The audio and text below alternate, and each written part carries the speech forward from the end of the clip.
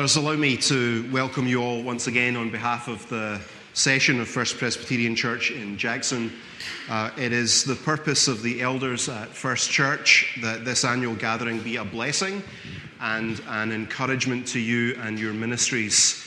And that's been our prayer for you in the weeks leading up to these days and for our time together.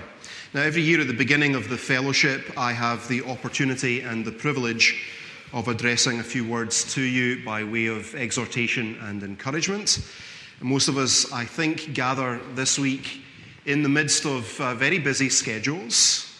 Many of us are carrying significant burdens. Perhaps not a few of you are here wondering if the cost of taking these days out of the routine of ministry where the Lord has planted you is going to be worth it.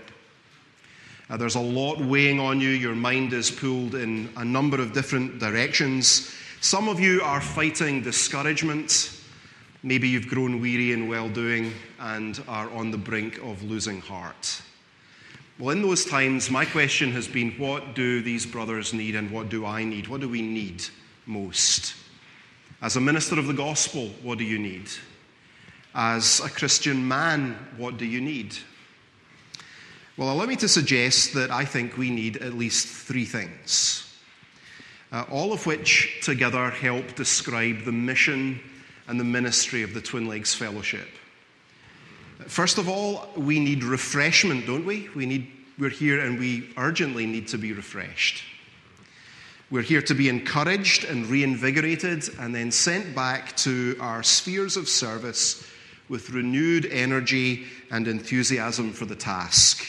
We need refreshment. Secondly, we need reminders. At least I need reminders. Charles Hodge, I think it was, used to boast that nothing new came out of Princeton Seminary in his day.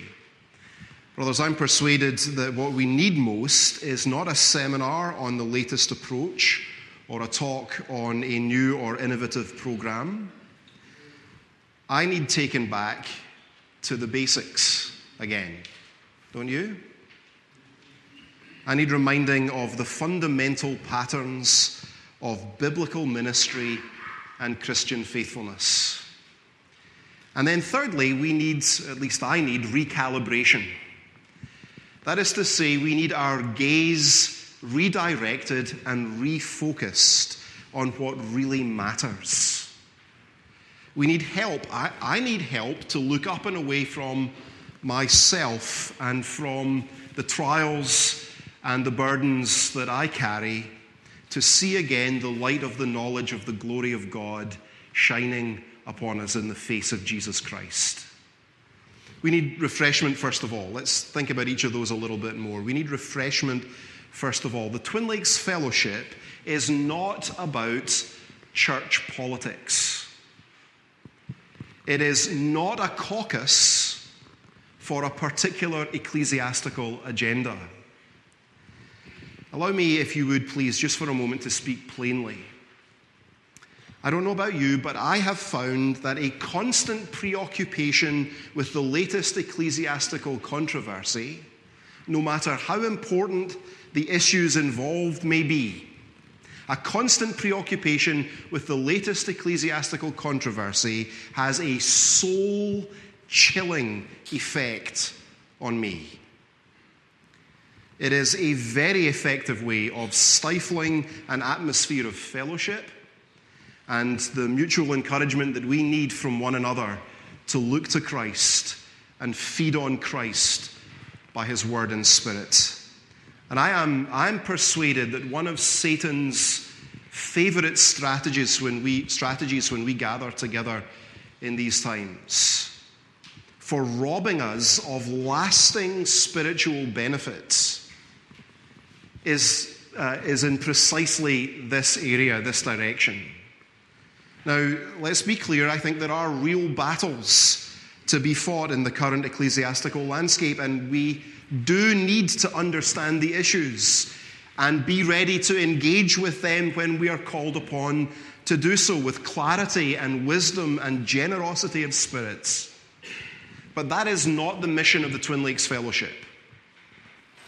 So let me invite you for your own soul's sake and the soul of your brothers sitting around you, let me invite you, especially in your times of relaxed and informal fellowship around our various meetings, to strive for conversation that aims at the encouragement of your brothers.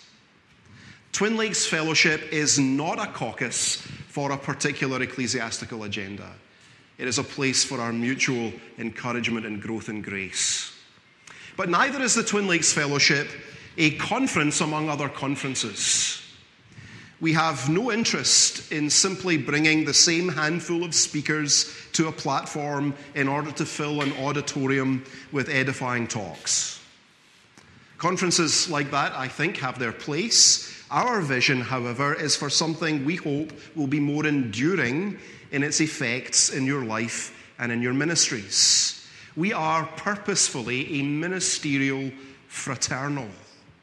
And our goal is to foster deep, lasting friendship for gospel ministers. We want this to be a place of refuge, a source of refreshment, and we believe one of the means that God has ordained to get that done in our lives is the fellowship of like-minded Christian brothers. We need each other in the trenches of pastoral ministry. Haven't you found it to be true that there are very few things so effective for keeping us on the tracks and moving forward faithfully? Very few things more effective in getting that done than a band of brothers who will love you well, who will challenge you regularly, and who will constantly encourage you to press on. And we want Twin Lakes Fellowship to be a place where bands of brothers like that can begin to spring up and multiply. And we have some, I think, exciting opportunities to see that begin to happen coming, and some proposals for you that you'll hear about in due course over the next few days to help that begin to happen throughout the year. So we need refreshment. Twin Lakes Fellowship, my prayer for you, as it is for my own soul, is that the Lord would meet us as much in the ministry of the Word as in our times informally of fellowship and encouragement together. That the Lord would meet us and we would be refreshed and renewed and reinvigorated in these 3 days. Then secondly, we need reminders. If you have a Bible, turn to 2 Timothy 2:14. 2 Timothy 2:14.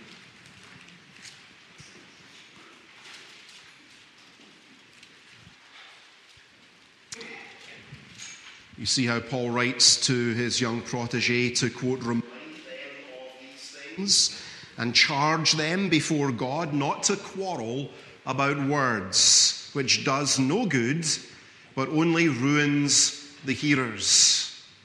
Now, scholars, I think, debate the point, but probably the things about which Timothy is to remind them are truths that are found back in the preceding verses 8 to 13. We can summarize them under 3 headings. There's a message, verse 8. Remember Jesus Christ risen from the dead. The offspring of David is preached in my gospel. There's a message that he's to remind people of. There's a model, verse 9. The gospel for which I'm suffering, bound with chains as a criminal, but the word of God is not bound. Therefore I endure everything for the sake of the elect, that they also may obtain the salvation that is in Christ Jesus with eternal glory. Paul wants to set before Timothy a model of pastoral endurance and faithfulness in the worst of times, knowing the gospel is not bound. There's a message, there's a model, and then there's a motto that sums up Paul's pastoral commitments and his convictions. Verses 11 through 13, this saying is trustworthy. For if we have died with him, we will also live with him. If we endure, we will also reign with him. If we deny him, he will also deny us. If we are faithless, he remains faithful, for he cannot deny himself. So Paul reminds Timothy, and he urges Timothy to remind others of the gospel message, focused on the Lord Jesus Christ, crucified and risen, of his own model of gospel ministry, suffering all things for the sake of God's elect. And he sums it all up in a motto in these few lines that urges our faithfulness arising out of and in light of our union with Jesus Christ. Now, none of those things were are new now, and they weren't particularly new then. They weren't new to Timothy. They weren't even new to those who were troubling the church in Ephesus. They ought to have known them. Timothy is therefore to remind them of these truths. But the reminder is nevertheless vital for Timothy and vital for those among whom Timothy ministered. And we need reminding too, at least I do. I need reminding of gospel basics like this. I need good models set in front of me. I need the fundamentals pressed upon me. I need called back again to the ABCs of the Christian life and of Christian ministry over and over. That's what Paul is doing with Timothy and urges Timothy to do in Ephesus. If you'll take your booklets out for a moment and look in the back few pages of the Twin Lakes Fellowship booklets, you'll see the 15 points that articulate the vision of the Twin Lakes Fellowship. They were written by Dr. Ligon Duncan back when all of this began, and they are by no means an exhaustive statements. They are not trying to be. Many important things are missing from these 15 points, but they are things we need reminding of, aren't they? Things that are often overlooked, neglected, distorted, abandoned in the church in these days. We sometimes talk about an ordinary means of grace ministry or model of ministry. And these 15 points, I think, get at something of what we mean by that phrase. Would you look at them with me for a few moments? These are some of the things as a fellowship we're seeking to be reminded of, the ABCs and the basics of biblical gospel ministry. First of all, notice we stand for expository Bible preaching. We believe that the church and the world need nothing so urgently as bold, passionate, faithful, systematic exposition of the whole counsel of God, book by book, verse by verse. Now, I think it's commonplace today for almost every sort and stripe of evangelical church to say that they do expositional preaching. So let me be clear about what we mean by expositional preaching. We mean the careful commitment of the preacher to drive his hearers to attend to the words on the page of Holy Scripture, to show the meaning of each part, and to connect each part to the whole. And then to apply the message of the text, showing how it points to Christ, to apply the message of the text to the hearer in a way that is itself consistent with and arises out of the text itself. Because we believe the power is in the word, not in the man that preaches. The text is king. Not the perceived needs of the flock that drive the preacher in this direction or that. Not the whim or personal passions of the preacher. The text is king. I saw somewhere recently a comment, you might have seen it too, I think it was Kevin DeYoung who said it, something like, if your people can follow your preaching with their Bibles closed, you're doing it wrong. Right? Isn't that right? If your people can follow your preaching with their Bibles closed, you're doing it wrong. Expositional preaching. Secondly, and I think wedded to that conviction, we want to continue to articulate and advocate for biblical worship. The genius of the Reformed tradition is its determined submission to the authority and sufficiency of Holy Scripture for all of life and for worship. God alone is Lord of the conscience and has left it free from the commandments and doctrines of men, so that the acceptable way of worshipping God is articulated by the Bible itself, and beyond its instruction, we have no warrant to go. We long to see a joyful, rich, theologically robust, scripturally informed worship spreading like a happy infection around our churches.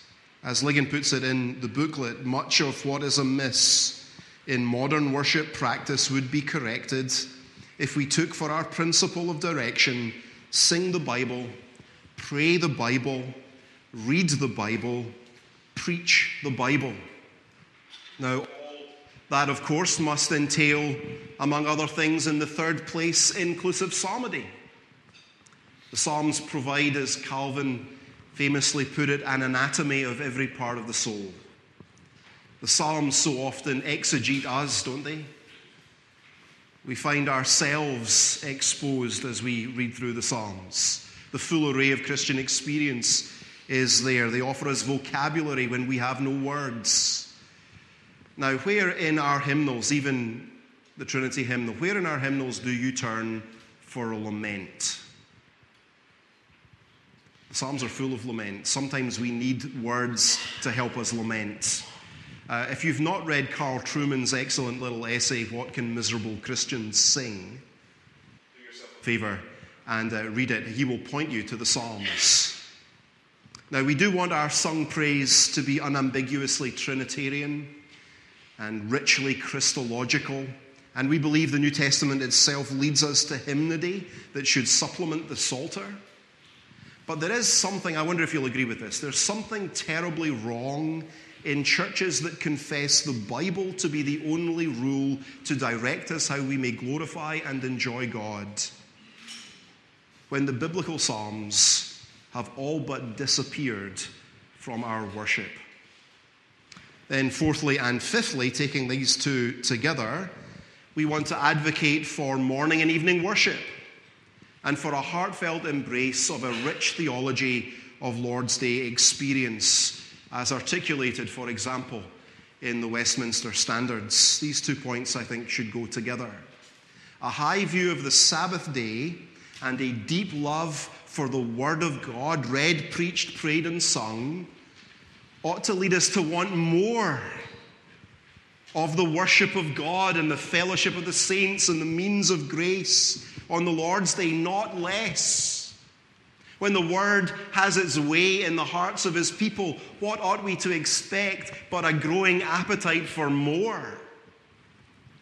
Sinclair Ferguson, in his excellent new book on sanctification, which I noticed is in the bookstall, Devoted to God. It's a tremendous book. If you haven't read it, do pick it up. He remarks that when the same people in roughly the same numbers attend an evening service, even though the morning service is the one often referred to as the main service, it is the evening service, they will tell you, is the high point. I wonder if you find that, those of you who have evening worship services. It's the evening worship that is the sweetest and the richest and the most soul-stirring and the most encouraging, where there's most of a family atmosphere as the people of God gather to receive the words. And Ferguson suggests that one reason for that is that in the morning we come, as it were, straight from the world, straight cold to worship. But by the evening we've already received some of the ministry of the Word. It's begun to have its way in us so that we come already warm, already with our appetites whetted and looking for more. Let me quote him. He says, "Some degree of this transforming of our lives through the renewing of our minds has already taken place. We find ourselves, as Jesus prayed we would be, cleansed and sanctified. Our thinking has been recalibrated in a Godward direction. Our affections have been cleansed and drawn out in love for our Lord. Our desires to serve Him are purer. Our affections for God's people are greater, and our wills are more submissive to His word. The more we are thus fed, the more we want to be fed and to feed. The more the word has its way, the more of the word we will want." What does it say about our churches when the preaching of the word is decreasing? Opportunities to hear the preaching of the word is decreasing rather than increasing. when there are less opportunities for God's people to come and be together around the means of grace. Then sixthly, along with the need for a recovery of evening worship, isn't there also a need for recovery and for help in family worship? The church, I think, is no adequate surrogate for faithful, godly parents nurturing covenant children in the things of God. There is, of course, a symbiotic relationship between all of these things. Preaching, biblical worship, morning and evening services, a high view of the Sabbath day, and family worship. Our neglect of family worship weakens our enjoyment of public worship. And the decline of public worship results in spiritual decline in families and in our individual lives. Now, with the attack on the family at all-time new heights in our culture, has it ever been more important to equip parents to model and minister to their children in Jesus' name? Family worship. Then, seventhly, there's biblical theology or Westminster Calvinism. A hero to many of us is Dr. Harry Reeder, who sometimes talks about the great problem of a lack of confessional integrity in our churches. Brothers, let's do more than merely subscribe to the theology of our standards. If it is, as we believe it is, the teaching of the Bible, then the riches of gospel truth contained in it ought to inflame our souls and inform our ministries. Let me quote Ligon again. He says, as long as we merely acquiesce to the standards, without personally embracing them as a compelling summary of biblical truth, a strengthening, destructive diversity will continue to emerge. We'll start to pull at the seams in different directions. Our confessional theology ought not to be a mere shibboleth. It ought to be the lifeblood of our ministries. And that theology, of course, has consequences, doesn't it? Or at least it ought to. Too often, I suspect, we measure our devotion to Westminster Calvinism or to biblical theology by the party to which we belong, or by the books on our shelves, or even worse, by the Twitter feed to which we contribute. But what if the true measure of our embrace of Westminster Calvinism was actually zeal for the conversion of sinners and a passion for global evangelism? What if the index of how far our views of God and Christ and man and the gospel, biblical Calvinism, what if the index of how far that has truly penetrated to the core of who we are is the degree to which it propels us out to reach the lost with urgent pleas that they might be reconciled to God? Measured by that standard, how are we doing really in our devotion to biblical theology, brothers? How are we doing really? How many of our churches appear at least to be functionally hyper-Calvinist, affirming truths, but with no concern for the lost who are dying for want of the gospel everywhere around us? Zeal for the conversion of sinners, a commitment to multiplying churches that embrace these same convictions that will continue to replicate themselves with joyful, happy, unapologetic, biblical, robust theology. Saying this is life, this truth changes everything. And here are others who have been gripped and changed by it. Come and join us. Still another implicate of the theology we confess has to do not now with how we reach out to the unconverted. Doesn't it also have to do with our own hearts? And so, as you'll see, the Twin Lakes Fellowship seeks to call us back to equip men for a life of ministerial piety. Ministers ought to be holy men. Do you believe that? Not just authentic men Authenticity is not a substitute for holiness. We ought to be men of God who feel our want of holiness keenly and who are pursuing Christ zealously that we might be more holy tomorrow than we are today. Ministers are to be holy men. Now, brothers, let's be honest. We handle the sacred text day in and day out in order to prepare sermons and do ministry. But if we're not watchful, the word will become little more than a text from which we come to strip mine data for our work. Have you found that happening in your ministries? I have found that in mine. There's that temptation.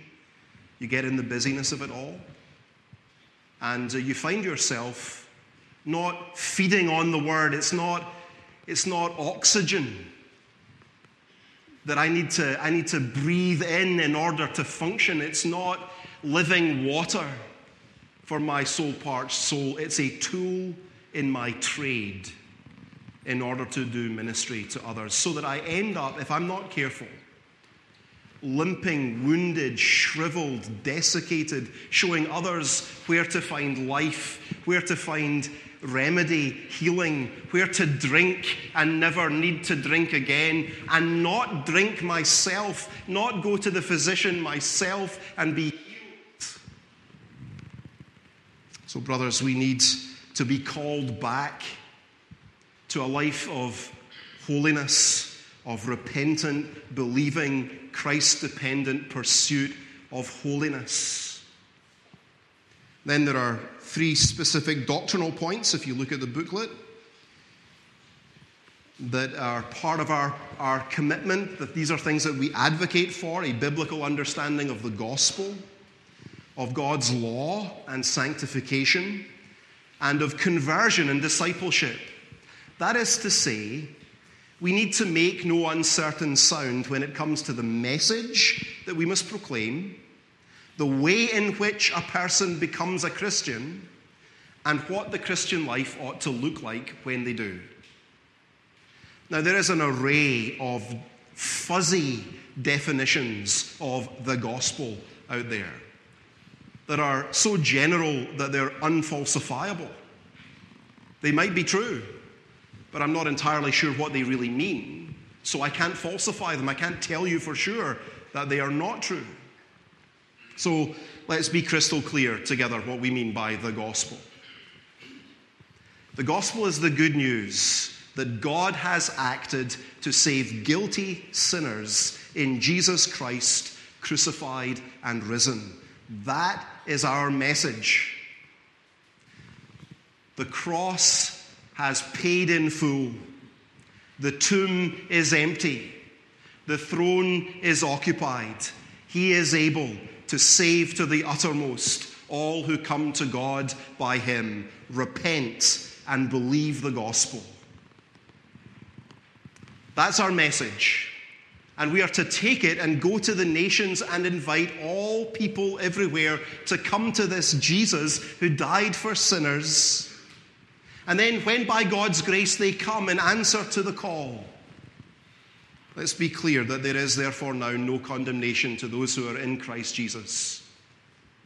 That God's law no longer condemns them. It is no longer the voice of the judge indicting them, summoning them to the bar with the list of their crimes. The law of God never now functions in the Christian life as the voice of the judge. It is always now for you the voice of Abba Father. Even when it's exposing sin and calling you back to repentance, it's not the voice of the judge anymore. It's the voice of one who cares and loves you, who has adopted you into his family, who is a friend to you. The law of God for the Christian is always the Christian's friend.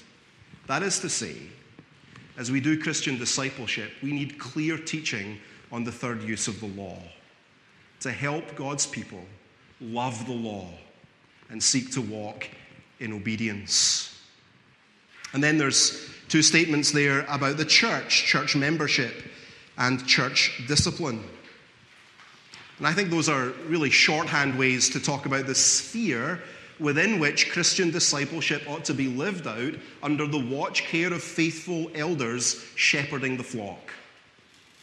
Now, you may do this as well, I still regularly meet people in our congregations, my congregation, who are skeptical or unclear that there's any biblical basis for such a thing as church membership at all in our churches. And I meet people regularly who've never seen, let alone received, the formative and corrective discipline of faithful elders. Healthy churches can't exist without either, though, can they?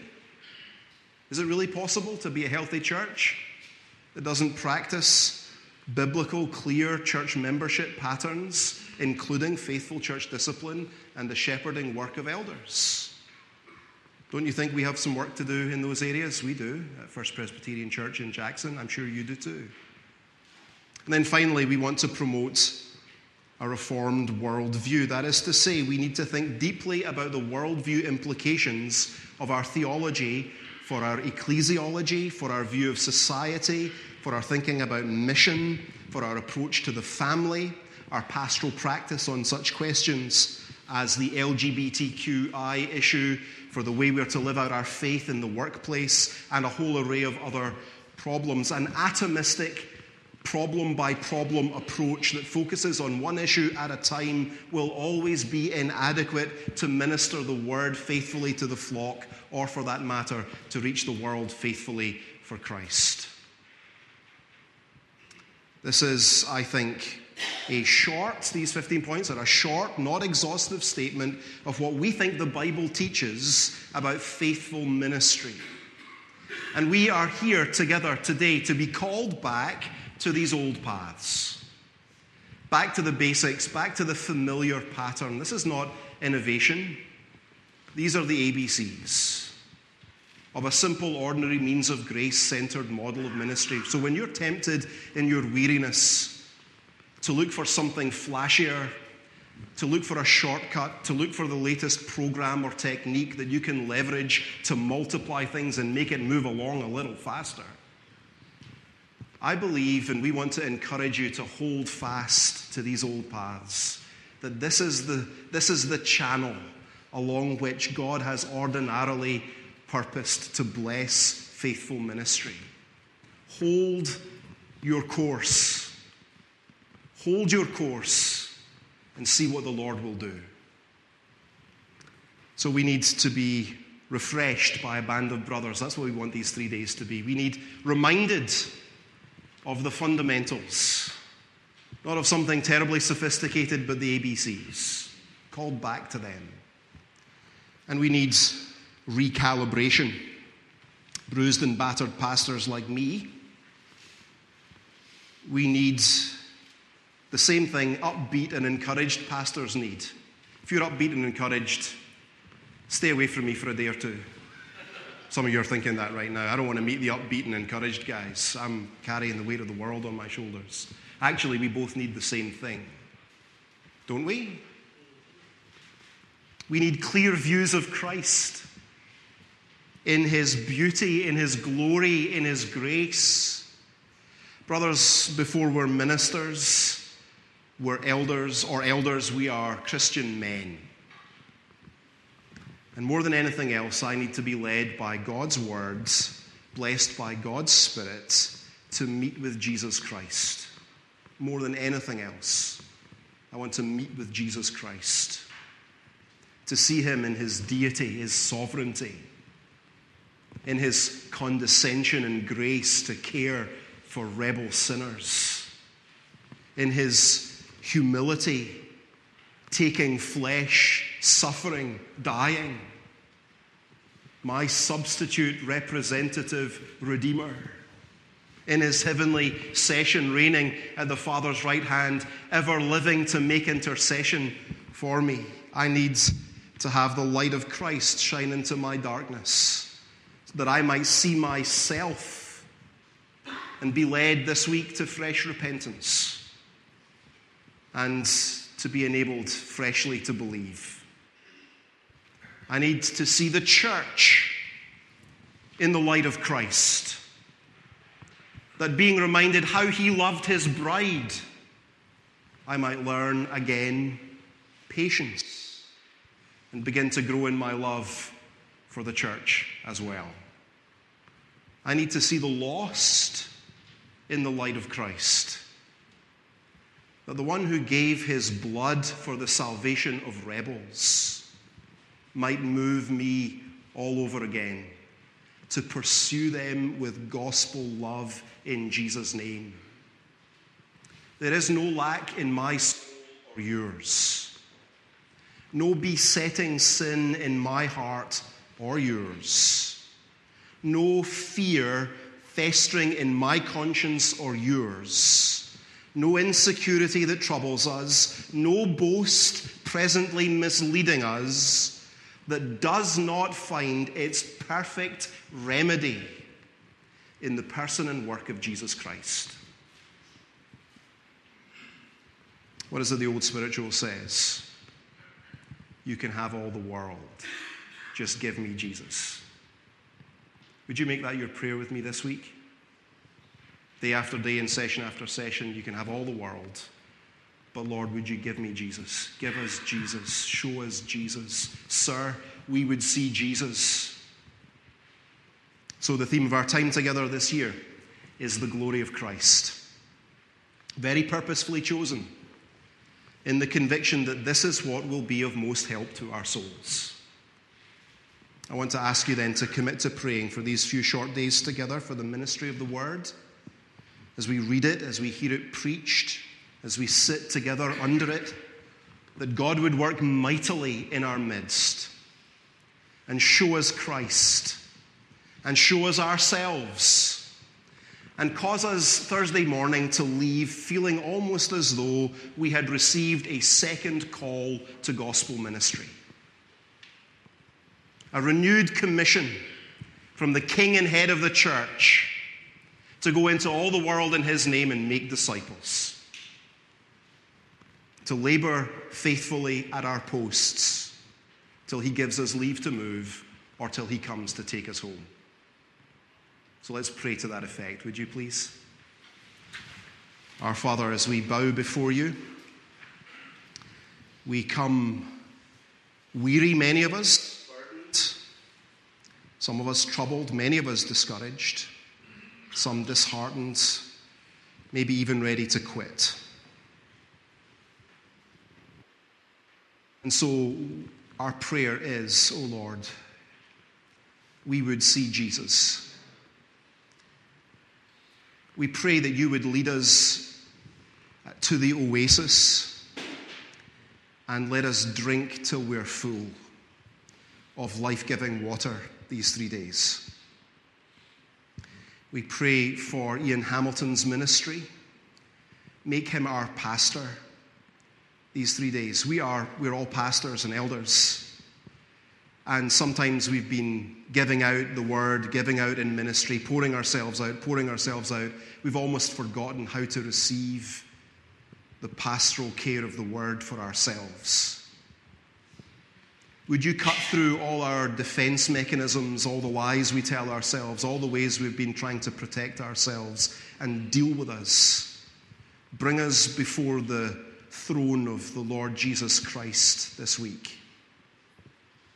And strip all the nonsense away from us. And do a work of grace in our hearts. Bring us back to repentance. Bring us back to a place where, though we may despair of our gifts and graces, finding no grounds for confidence in ourselves, we've had such views of Jesus, of his sufficiency and worth as your Spirit works among us, that we leave utterly confident in him, in his promises, in his faithful use of the means of grace for the good of the people of God and the glory of your name. Oh, pour out your Spirit on us. Take hold of each of us, our consciences, our hearts. Show us our blind spots. Show us the things we've missed. Show us the lies we tell ourselves. Show us where we've been believing too much of our own publicity. Humble us. Renew us, those of us who are downcast. Bind up the downcast, the bruised reed and the smoking flax. Don't snuff them out. Reignite, fan back into flame our zeal for your glory and our love for your people. Come and deal with us, please, O Lord, as we sit together at the feet of our Savior. For we ask it in his precious name. Amen.